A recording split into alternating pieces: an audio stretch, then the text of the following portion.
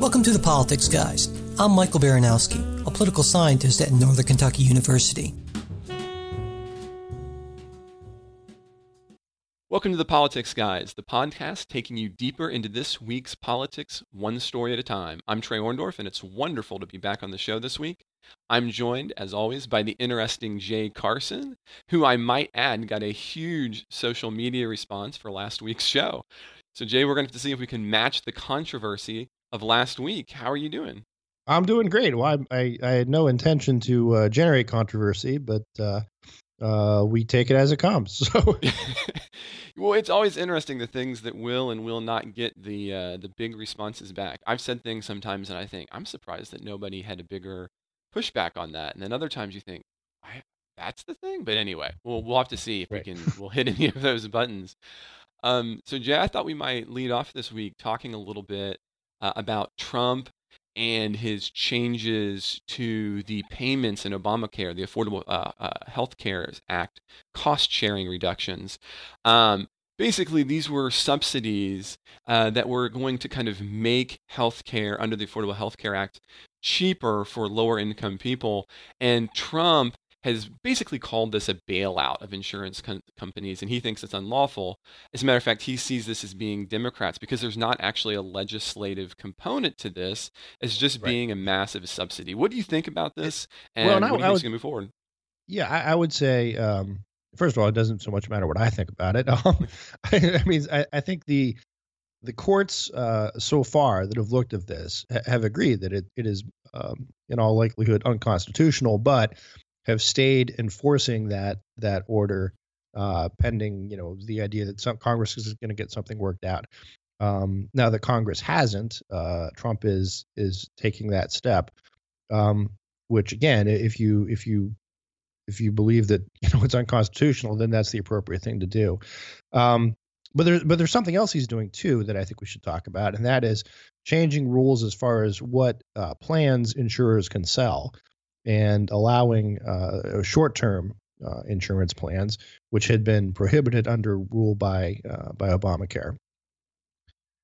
Now, do you think that one of the things that I've been reading and looking at this is I had wondered, oftentimes when we get on the show and we talk about some moves by Trump, they seem to be a little out of left field. They seem to be a little bit gut response, but in some ways, this might actually be a positive for Republicans in the legislature, because if Democrats want to make a legislative fix to this, Republicans now have a bargaining chip. Well, and not only that, I think what's interesting, this demonstrates sort of the upside and downside of governing by executive order. So much of what was in the Affordable Care Act was left to the discretion of the Department of Health and Human Services.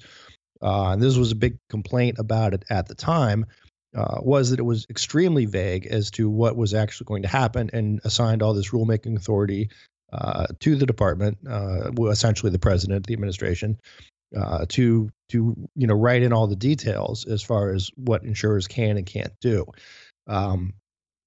In order to get this passed, through the Democratic Congress, President Obama and the Congress drafted it that way. And now it's sort of you live by the pen, you die by the pen. So the Trump administration is now rolling back and rewriting those changes. Now, that was something that was sort of already going to be in the works. I think if a broader health reform deal had been possible, the Republicans would rather have put this stuff into statute as opposed to leaving it in rule where it can be changed by the next administration. But it's sort of you have the choices that you have. It's sort of Right. Plan A failed, so this is Plan B, and to the extent it wasn't already going to be happening, but some of this stuff would I think rightfully go into administrative rulemaking. Other, I think, is closer to bigger policymaking that should be done by Congress. And that's not to say that there's a lack of authority or something like that for HHS to do this.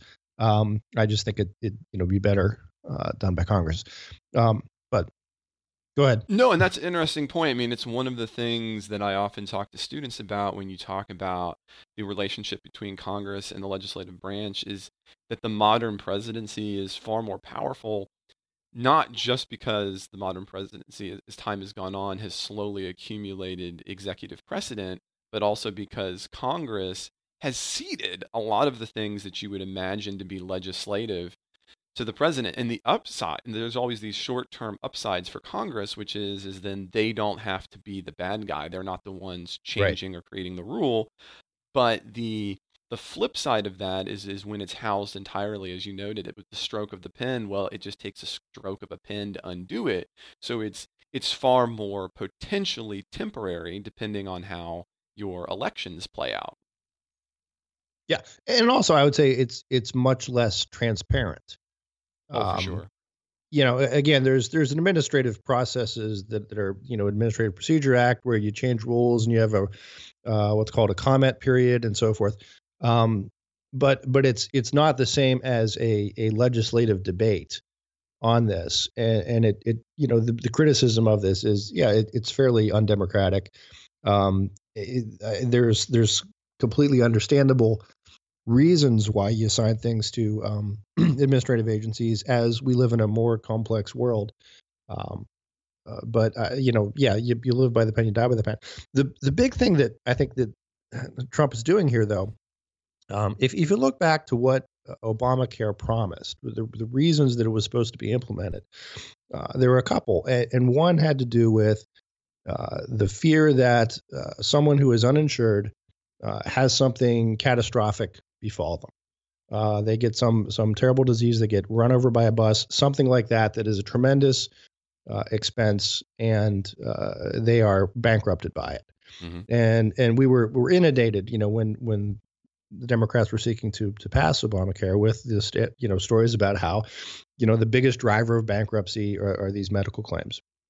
Um, and the idea behind all this being, people could reasonably be responsible for their own health care for your, colds and flu and sprained ankles and those types of medical needs.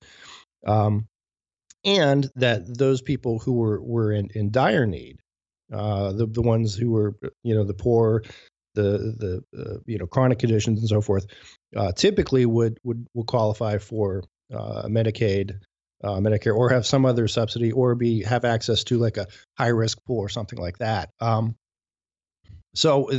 was the rationale behind Obamacare. The other piece of it was hospitals um, were very much the party that was hit most with the burdens of some of this other care, of uninsured care. It The typically fell to charity cases. hospitals. Yep. Yeah, people show up in the emergency room and you have to treat them. And again, this is, Democrats typically have made the argument. It's almost not fair with Mike not on here. He can yell at me next week. No, but people go untreated, people die, yada yada yada. Yeah, When in I fact, I think mean, he would that take that you hadn't been to task happening. on that phrase right there. I'm just.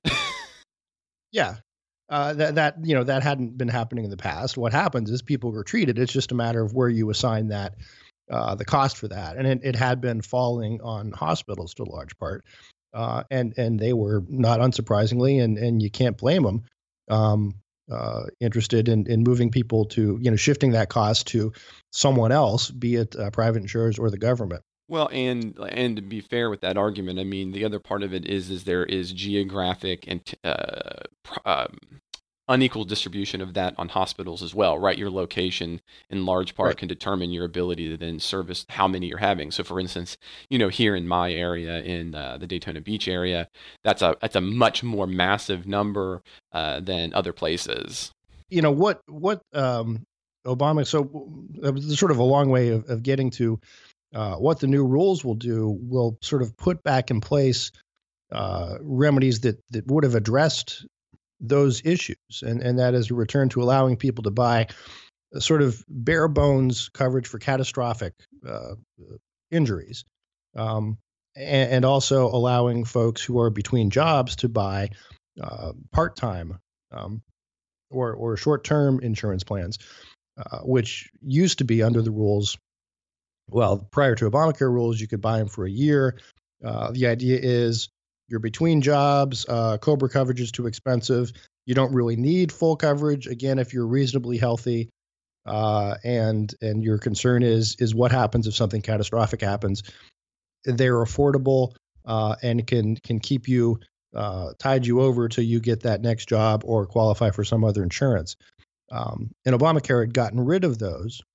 One reason was, I think, to drive people into the exchanges, because that would be a good option other than an exchange. Well, then you want to increase your pool, right? Yeah, exactly. So those are, to me, I think are some really pretty big changes, and it's going to allow people to have more choice in what they want to do with their insurance. And I mean, I don't know where you are on this. I mean, my sense is we're probably more or less on the same page. Yeah, well, I mean, I think we're on a similar page. We're not going to have probably a giant argument.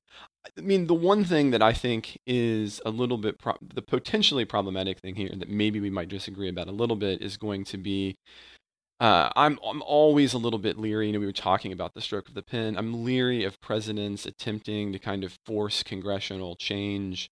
So in this case, it's one thing to say, hey, Congress needs to get something done. It's another to make changes that you think might very well kind of implode what's currently happening. So if that's the intent here, I have some trouble with that. In other words, try to create a situation in which you have to repeal. Sure, trying to drive a crisis. Yeah. When if there isn't one. Now again, most conservatives would argue, and me among them, that there already is a crisis, in that so many of these counties, you're down to one company that is on the exchange. The prices have increased dramatically for those people in the exchanges. And if the whole idea was we're going to get you into this new insurance market, you're going to have more choices, it hasn't worked. And what it's done, and I think the numbers bear this out, the biggest expansion has not been in these folks buying private insurance through an exchange, but rather expansion of Medicaid. Yeah. And as we kind of continue this conversation about what kind of Trump and the Democrats and moves moving forward, I think we need to probably move to our first sponsor, Brooklinen. Yes. I don't know about you, Jay. You have Brooklinen sheets, don't you? I do, and I love them. Trey, you're a little bit younger than I am. There is something about, you get to a certain age and you feel sort of like more of a grown-up when you start getting grown-up products, like caring about your sheets. As Mike points out, you spend a whole lot of your time of your life in bed, and maybe you don't think about it, but you do, and that you want to have quality time. So Brooklinen is a fantastic way to do that.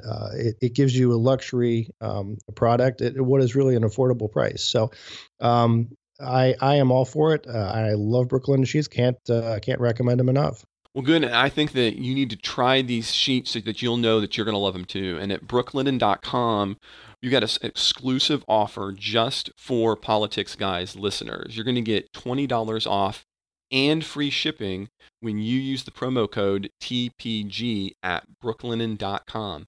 In fact, Brooklinen is so confident that you'll love their new sheets that they offer a risk-free 60-night satisfaction guarantee and a lifetime warranty on all their sheets and comforters. So there is no reason not to give these sheets a try. And I would also point out, you have a whole range of colors, patterns that you're gonna love, and it's luxury bedding, underpriced, and you got to try them. Well, and the only way to get those and to get the $20 off and the free shipping is to use the promo code TPG at brooklinen.com. That's BROOKLINEN.com, promo code TPG. Brooklinen. These are the best sheets ever, and you know it because Jay just told you. So now that we're sleeping better, which is actually, we tease about that, but it is important. I mean, I'm a guy who I run half marathons and I'm training for a tri. So trust me, you want to sleep well. But we've been talking about Obama and kind of the moves with the subsidies and the Affordable Health Care Act. But there was kind of another big Democrat-Trump moment, and that was this week, Trump sending a letter indicating to Congress what are the things that he's going to want in order to kind of finalize a deal uh, making permanent the Dreamers move that he has put on life support at this juncture. Uh, Mhm. and this has been interesting. It's been a really interesting story. Trump has kind of, he bypassed a few weeks ago Republicans and started working with Democrats, which ruffled a lot of people's feathers. Shocking. And now he is kind of setting in stone. Here are the things that I'm going to have if we're going to move forward on a Dreamers deal. And the big central one was, he's coming back to it again. I mean, it was a campaign promise, was the wall, He right? wants a He wall. wants a wall. And it is this okay, again, just so listeners understand, I am against the wall. However, it is fascinating to me how often people will listen to presidential candidates and congressional candidates who are running, and they are saying the same thing on their prompt, three or four things like, this is what I'm going to do, and everybody goes, they don't really mean that. And then you get into office, everybody's shocked. They're like, he's still pushing for the wall. I'm thinking, of course he's pushing for the wall. That was his his central campaign theme. I think what's surprising is that people find it surprising that he continues to bring this up. But Yeah. nevertheless, No, I think here it that's is. yeah. Well, he has made some comments after there was the sit down with Chuck and Nancy, as he calls them, about, well, we're going to get the wall eventually, and there was maybe this idea that, okay, we'll move forward with something on Dreamers, but eventually I'm going to get my wall. Um, my sense of this is that, first thing, going back to a month or so ago, where he had the sit down and announced that he would work with Democrats. I don't know how much he was actually working with them, as opposed to, it was just a sit down and a photo op. And he sort of said, I'm not against keeping the Dreamers here. Um, but then he sort of realized he had sort of given away all his ground, and I think this is Trump in Trump negotiating mode. You ask for everything and see what they come back with, and get the best deal you can, which is again one of those reasons I think a lot of people, even if they didn't expect the wall, or were realistic about his ability to fulfill that campaign promise. I think there was still a sense of, a lot of people voted for Trump in the idea that he was going to be a tougher and better negotiator with the Mm-hmm. Democrats. And so far that hasn't panned out, but it remains to be seen. Um, my concern Well, I is, mean, oh, go ahead. I think that in some ways, though, I mean, he is a tougher, if you will, negotiator, but the idea that you can always, like, I think there might be a disconnect in what people want and what's the most effective. So Sure. being a tougher negotiator, I actually would argue he probably is, but I think that's probably a less effective presidential strategy. Well, my sense though is, it doesn't matter if you're going to be a really tough negotiator if you're not going to get anything done at the end of the day. Um, Politics is, I mean, business is like this too, I suppose, but there's a timing to things, and there are windows that open and close. And in business, you can sort of walk away from a deal, and then maybe come back 6 months, 8 months later, and the deal is still there, or the other party is still willing to negotiate. Politics, because it's so fluid, isn't always like that. The Democrats you're dealing with now may not be the Democrats you're dealing with next year. And I don't mean in terms of change of personnel. I mean in terms of they're Policy. going to have their eyes towards their election rather than getting something done. And there's sort of a window where um, Democrats are better having the issue than they are having the solution. And I should say that that would apply to both parties. Um, Well, you saw so that. I mean, you that's saw my that at the end of concern. President Obama's term, right? You have Sure. Republicans who, in they had how many repeal votes, and no one honestly thought those were going through, but it gave them beautiful leverage for coming back to their districts. Yeah. Well, I mean, actually, you can go back to the Obama administration in um, 2000, well, 2000, well, no, just before, I'm sorry, back up before President Obama was president, there were most likely enough votes to fix the Dreamer problem. But it was sort of scuttled by none other than Senator Obama, who were Democrats. Hey, let's stick tough, and we're not going to give in piecemeal on winning this issue. Rather, we want immigration as a whole as an issue. I had forgotten So I about that. think That's right. Trump runs that. Yeah, Trump runs a risk of now again, that's not to say it all would have worked out, because George W. Bush was okay with it, but he was getting a lot of heat from the right. But regardless, I think there is often a time when um, one party will change, will trade the issue for actual a solution, and the closer you get to an election, the more and more that takes hold. So I guess that's my concern is, if Trump wants to deal with the Democrats, great, but they may not want to have a deal with him. And I pointed this out with Mike and I had the show, and we talked about this a couple weeks ago, that's why you have to go to your own party first and find out what votes you have to do what before you try to deal with the other side. Well, and it's true. And you make a really interesting point about the differences between business bargaining and political bargaining, in that you've got very different bases, and you have different timelines. And it's something I think maybe that Mike and I, maybe as political scientists, might take a little bit for granted. That's the model that we kind of always have running around in our heads, because that's the world we kind of exist in.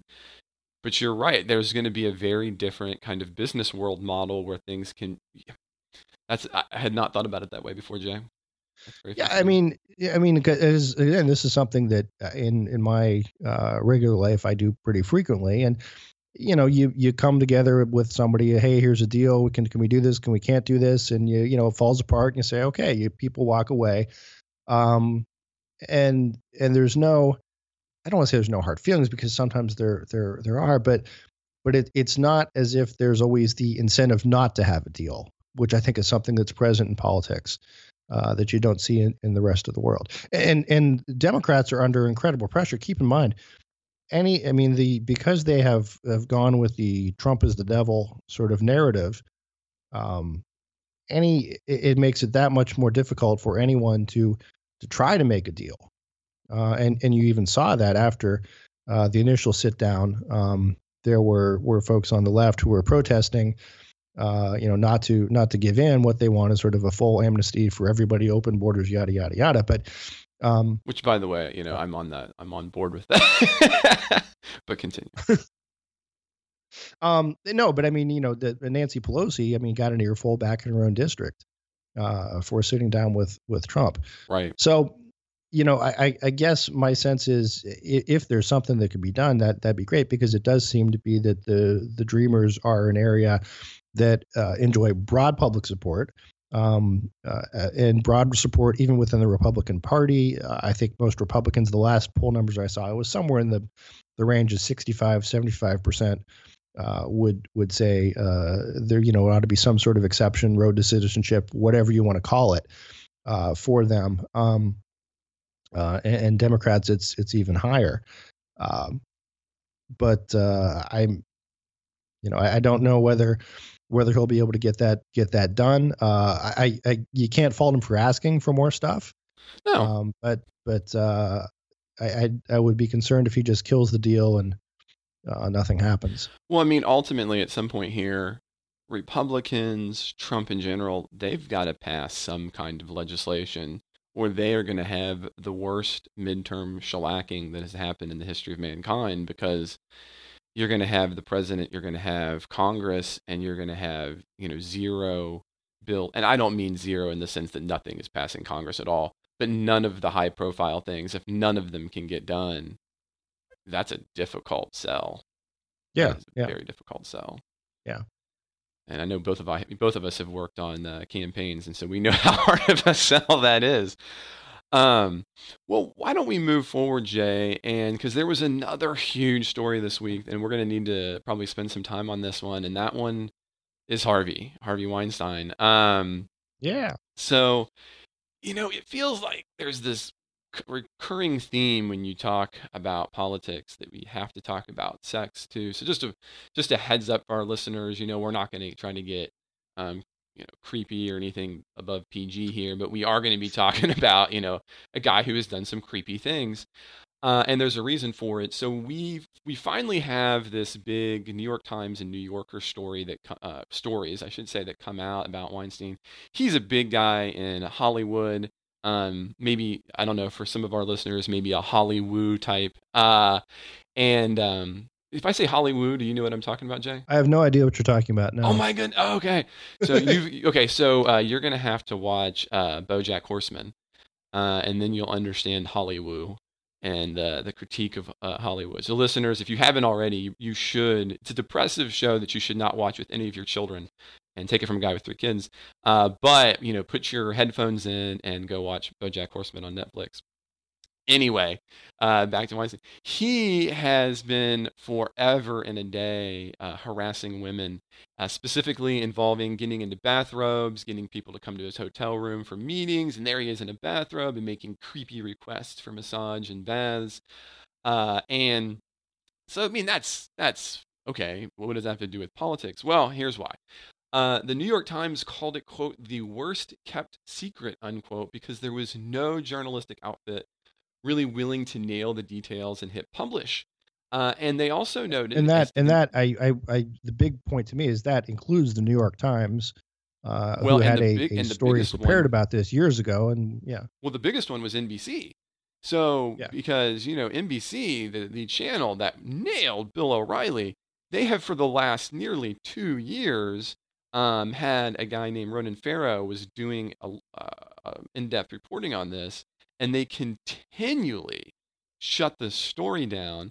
So Farrow actually says, well, screw you, NBC. And he walks over to the New Yorker and says, I've got this. And they say, yeah, let's publish this. And so here's why we're going to talk about on the politics, guys. I don't always talk about GQ, but I think Drew Magary from the GQ actually summed it up perfectly. He says that, look, Hillary Clinton was shocked and appalled. President Obama was disgusted. But everybody in the DNC was taking money from and is not calling out until they absolutely had to Harvey. Why? Because he was a huge, huge backer for lots and lots of Democrats. And he says, look, they're giving it back now. But Democrats are never going to move forward in a meaningful way as long as they're taking it. Now, he's taking a shot just at Dems, but I think we want to talk about this in a broader sense. Money, political money, where it comes from. And, well, Jay, what do you think about all that? Well, I think, the story is fascinating for a lot of reasons. And yes, there was a lot of on the right sort of Schadenfreude that we're sort of celebrating that, this has been called out. And the other thing is, Trey, I mean, it's, as you said, worst kept secret. The papers have pointed, there were various jokes about this on shows from 30 Rock to jokes at the Oscars to, I mean, it's sort of everybody, everybody knew, but nobody knew. And that's troubling. And to me, it's not even so much the idea of, well, do you know, and what duty do you have then to report the wrongdoings of someone else if it hasn't happened to you? It's just something you heard about. But it's the hypocrisy of Hollywood, and this is something that drives folks on the right's right batty, and that they're always willing to lecture the rest of the country on what's good and right and proper and so forth, but yet are also not willing to stand up to Weinstein. Now, I think the response I hear from the left is, "What about Trump? What about Trump?" And I think, yeah, exactly. I mean, Trump's been accused of doing similar things. Not, I don't want to say that there's a, it's just like we count up how many claims are made against him and so forth, but not on the level of Weinstein. And I think we should also point out that some of these allegations against Weinstein, and they still are just allegations at this point, are not just creepy, but are criminal, are rape, are gross sexual imposition, or that kind of thing. It's not just again being a cad, being a creep. So, and I think Jonah Goldberg had a great piece, National Review, earlier this week, saying, "Listen, it's time to if you're only outraged when it's somebody on the other side that this happens to, then you kind of need to reexamine your moral compass." An excellent point. Many conservatives were rightfully outraged at the Trump stuff. Um, Believe me, many Republicans, conservatives, would rather have had anyone else in the world as their nominee, but didn't have that option. Um, so I think that is the I don't know. I guess that's my hope, is that this is something everyone can agree is outrageous and should be condemned regardless of where it comes from. The other piece that made this a political story was last week, before he was forced out of the Weinstein Company. Harvey Weinstein essentially mounted his defense when he brought up the charges. NRA and Trump and yeah, yep. And it was sort of the I'm not nearly as bad as those guys, right? Or it was the like, okay, let's assume I did this stuff. Hey, I'm still against the NRA. And I'm still one of you. I'm still on your side. And I mean, to some extent, I think that still carries some currency in a lot of circles. His defense was almost, look how much I gave to Democrats. You can't convict me. Look how much I gave. I mean, his money paid for those pink hats. I don't know if that's exactly. Well, correct. He paid for the pink hats, but understand that's the direction that the money was flowing. I mean, he gave over. I'm looking at Business Insider reports. $1.5 million to Hillary Clinton throughout her career, 300,000 to the DNC. Those are just, again, a couple quick numbers off the top of my head. Not even looking at President Obama, not even looking at bundling for super PACs. Right, which can be hard to do. So, well, and I'll say that in general, I am a libertarian who had lean support to the right on many of my issues. But this is why, over a year ago, I was just so furious with Republicans who were willing to go along with Trump. And you kind of pointed that out, right? I mean, because guys, who cares if he can win or has the money? But when you lose that kind of that legitimacy, I don't know where you go from there. And I just, I recognize this makes me probably impossible to be elected, and that's why I'm talking on a politics guy's podcast with a PhD instead of running for office somewhere. But I just can't get behind the idea that you have to deal with some of this just morally corruptness to move forward. And I'm just, even on the side that I have worked my life for, and I just, it's horrible. No, you are, and I've worked in politics for quite a while, and it attracts some unsavory characters, and sometimes it is difficult to realize. Look, if you want to be part of the process, you unfortunately have to interact with those unsavory characters, and I guess the extent to which you interact with them is up to you. I mean, again, some people do it better than others, and I think there were probably some people who would. There may have been many Democrats who have said, "Hey, Harvey wants to throw you a fundraiser," and they said, "No, thanks." And I know there are Republicans who do that sort of thing of, look, I'm not going to take money from this person, this group. I don't want to be associated with that. And I guess again, the funny thing is, even with Hillary Clinton and Barack Obama, it's not even that they associated and took money. It was they actively praised him. Right. Again, Michelle that's Obama, the problem. Yeah. They had him at the White House, and he's not, again, well, this is a guy who just happened to give to our campaign. He was well, and you can respect that man. more. You remember back when there was Pimpin' for Paul and the Bunny Ranch, I think it was, in Nevada, was sending money to Ron Paul, and people said, well, you got to give it back. And he basically said, look, I'm not supporting that, but I'm not going to send their money back. I can accept that, right? If you can just say, look, I get it. That's where it came from. I'm going to use it. But you're right, that it's that level of praise when you make that next step. But as we talk more about that, we should probably first talk about Bombfell, which is an easier way for men to get better clothes. I don't know about you, Jay. I'm an unusual kind of guy. I like clothes shop. There's a way I want to look when I venture out, but it's problematic. It's difficult. It takes time. And if you came with shoe shopping with me, you would get tired long before I ever bought any shoes, if I bought any at all, because that's how picky I am. So Bombfell does it differently. What you do is you're going to complete a simple questionnaire, and then you're matched to a personal stylist one-on-one who will email you their selections, after which you'll have 48 hours to look them over, make changes, cancel altogether. It's completely your call. Then when you get your clothes, you have 7 days to tell Bombfell what you want to keep, and you just send back the rest. It's completely flexible. You get clothes when you want, pause or cancel at any time. Bombfell never charges above retail price, and they offer free shippings and returns.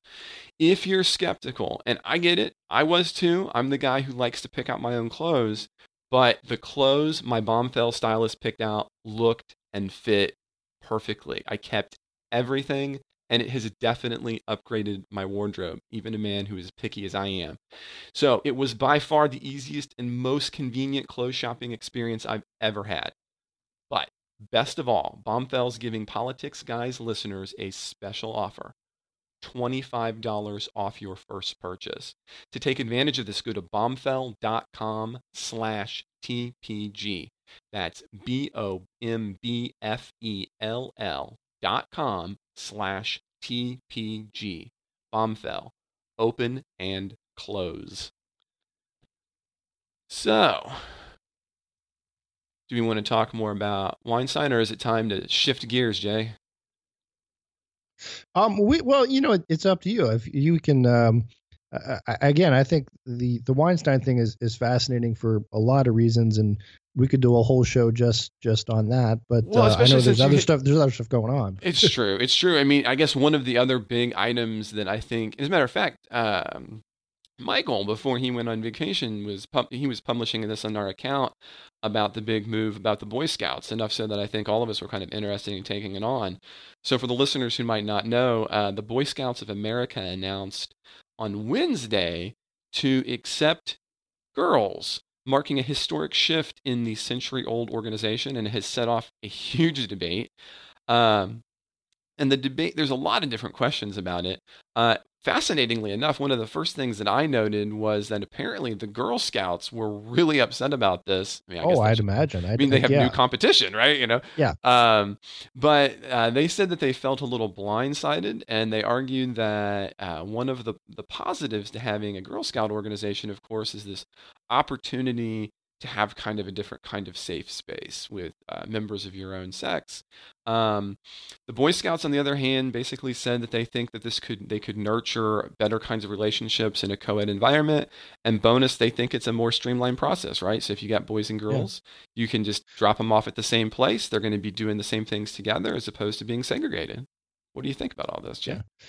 Yeah. I think probably a lot of listeners would expect me to take the reaction a lot of people did of, oh my gosh, it's political correctness run amok.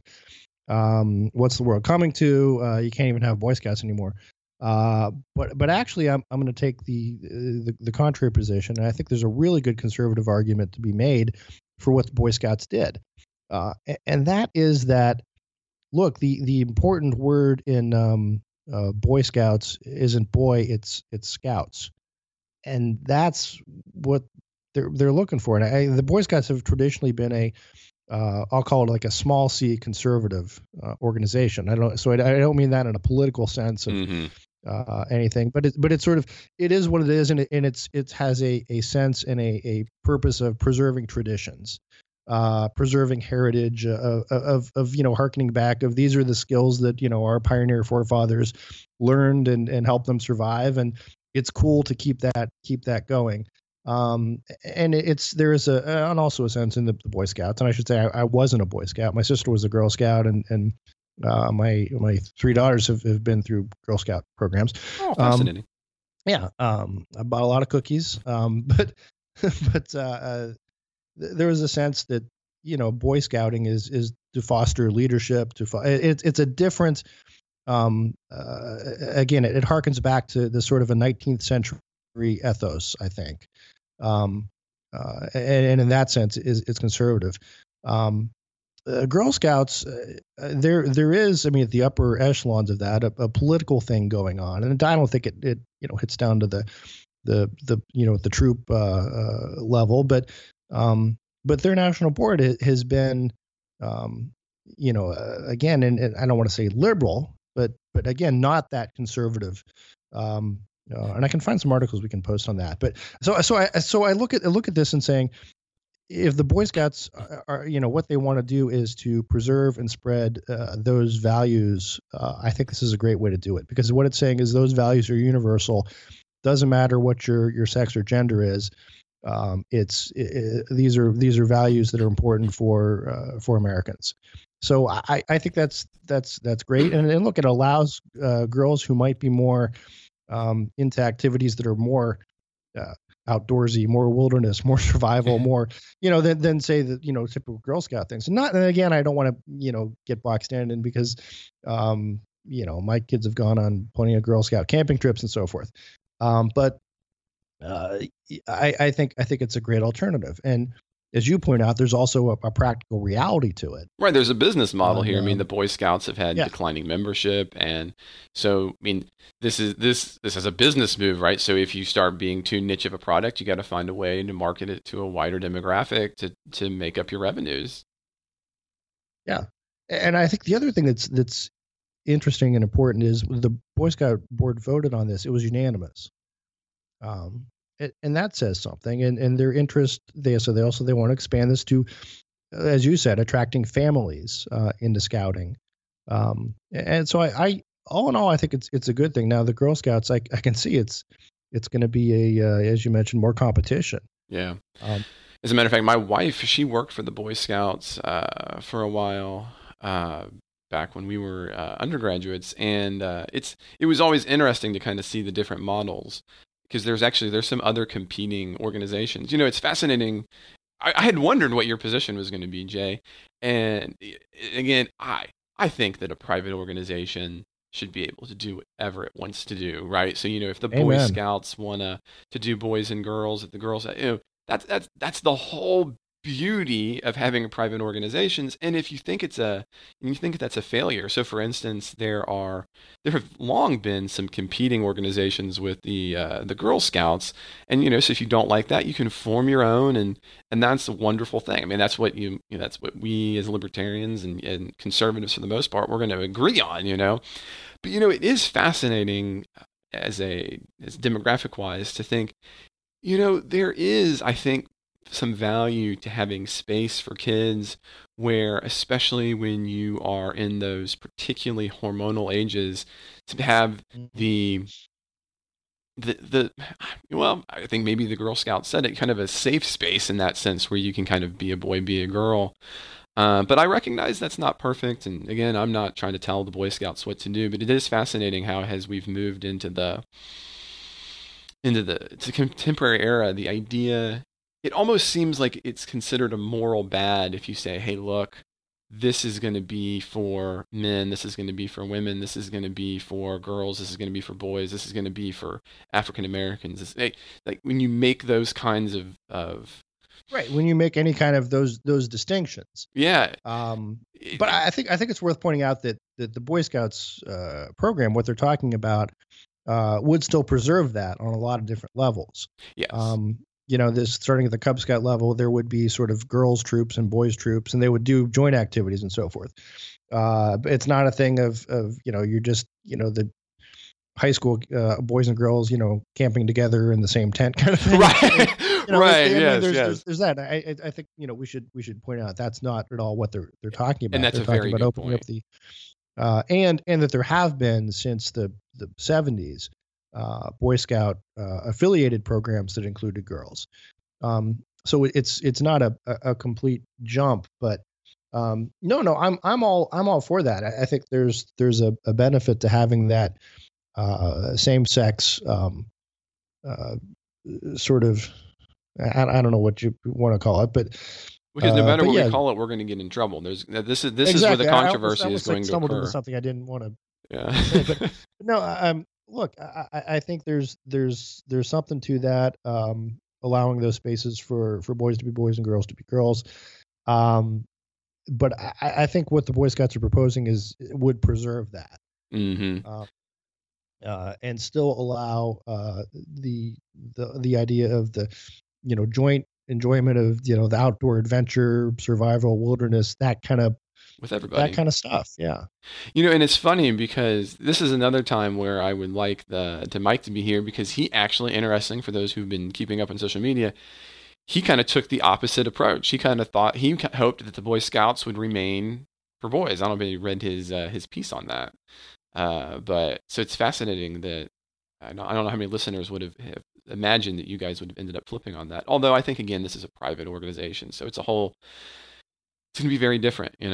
So, well, I think we got one more story I'd like to hit, Jay, before we continue forward. But before we do that, we got one more ad. We have ZipRecruiter. So I don't know if anybody out there is looking for great talent for your business, but I do know that if you have a business, even just what we do here for ZipRecruiter, or sorry, for Politics Guys, it takes time. So you don't want to have to slog through huge stacks of resumes to find the perfect hire. You just need the right tools. You need smarter tools. With ZipRecruiter, you can post your job to over 100 of the web's leading job boards with just one click. So you can rest easy knowing your job is being seen by the right candidates. Then ZipRecruiter puts its smart matching technology to work, actively notifying qualified candidates about your job within minutes of your posting so you receive the best possible matches. That's why ZipRecruiter is different. Unlike other hiring sites, ZipRecruiter does not depend on the right candidate finding you, it finds them. You can even get a head start on the interview process by adding screening questions to your job post to help identify the most qualified candidate. With all that, it's no wonder 80% of employers who post on ZipRecruiter get a quality candidate through the site in just one day. And the easy-to-use ZipRecruiter dashboard lets you manage your hiring process from start to finish all in one place. Find out today why ZipRecruiter has been used by growing businesses of all sizes and industries to find the most qualified job candidates with immediate results. And right now, Politics Guys listeners can post jobs on ZipRecruiter for free. That's right, free. Just go to ziprecruiter.com/politicsguy. That's ziprecruiter.com/politicsguy. One more time, to try it for free, go to ziprecruiter.com/politicsguy. ZipRecruiter, the smartest way to hire. So as we talk about a little bit of that, Jay, one of the interesting things that came out for me this week, so as listeners may know, if you've paid attention, my area is presidential politics, communication. I've written on that extensively. And so I couldn't get through the week without noting there was some big news about the Obama Foundation and its very unconventional approach to its presidential center and library. As we already know, we finally got a place for it in Chicago. It is going to opt to host a digital archive of President Barack Obama's records and not keep any of his hard copy manuscripts, letters, and other documents on site. This would mark a first time ever. So there's not going to be any thumbing through this. Instead, all of these things are going to be online in some capacity. So, I mean, the upside to this means, anybody, listeners, me, you can kind of get it without going to Chicago. But a lot of people are curious about it because, how are you going to sift through this material? How are you going to make it available digitally? Is it going to be searchable? How long will it take for it all to be there? There's been a number of historians asking about this. As a matter of fact, according to the Tribune at least, the physical records are currently in a private facility in Illinois, and they're going to be shipped to all kinds of different locations in and around Washington, D.C., where you may or may not ever be able to get your hands on them. So just kind of a fascinating mark for a president. This will be our first digital. For contrast, George W. Bush's libraries, there are hard copies. They are making digital copies of things, although it's going to take decades to get them all online.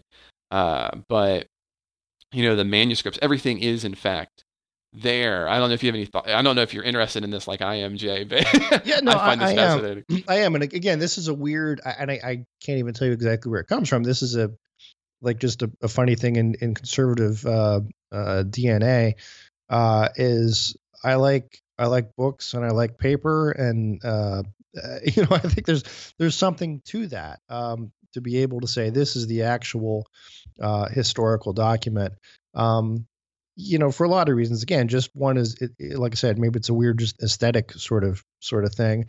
But second, there is the idea that what it is there, it's real.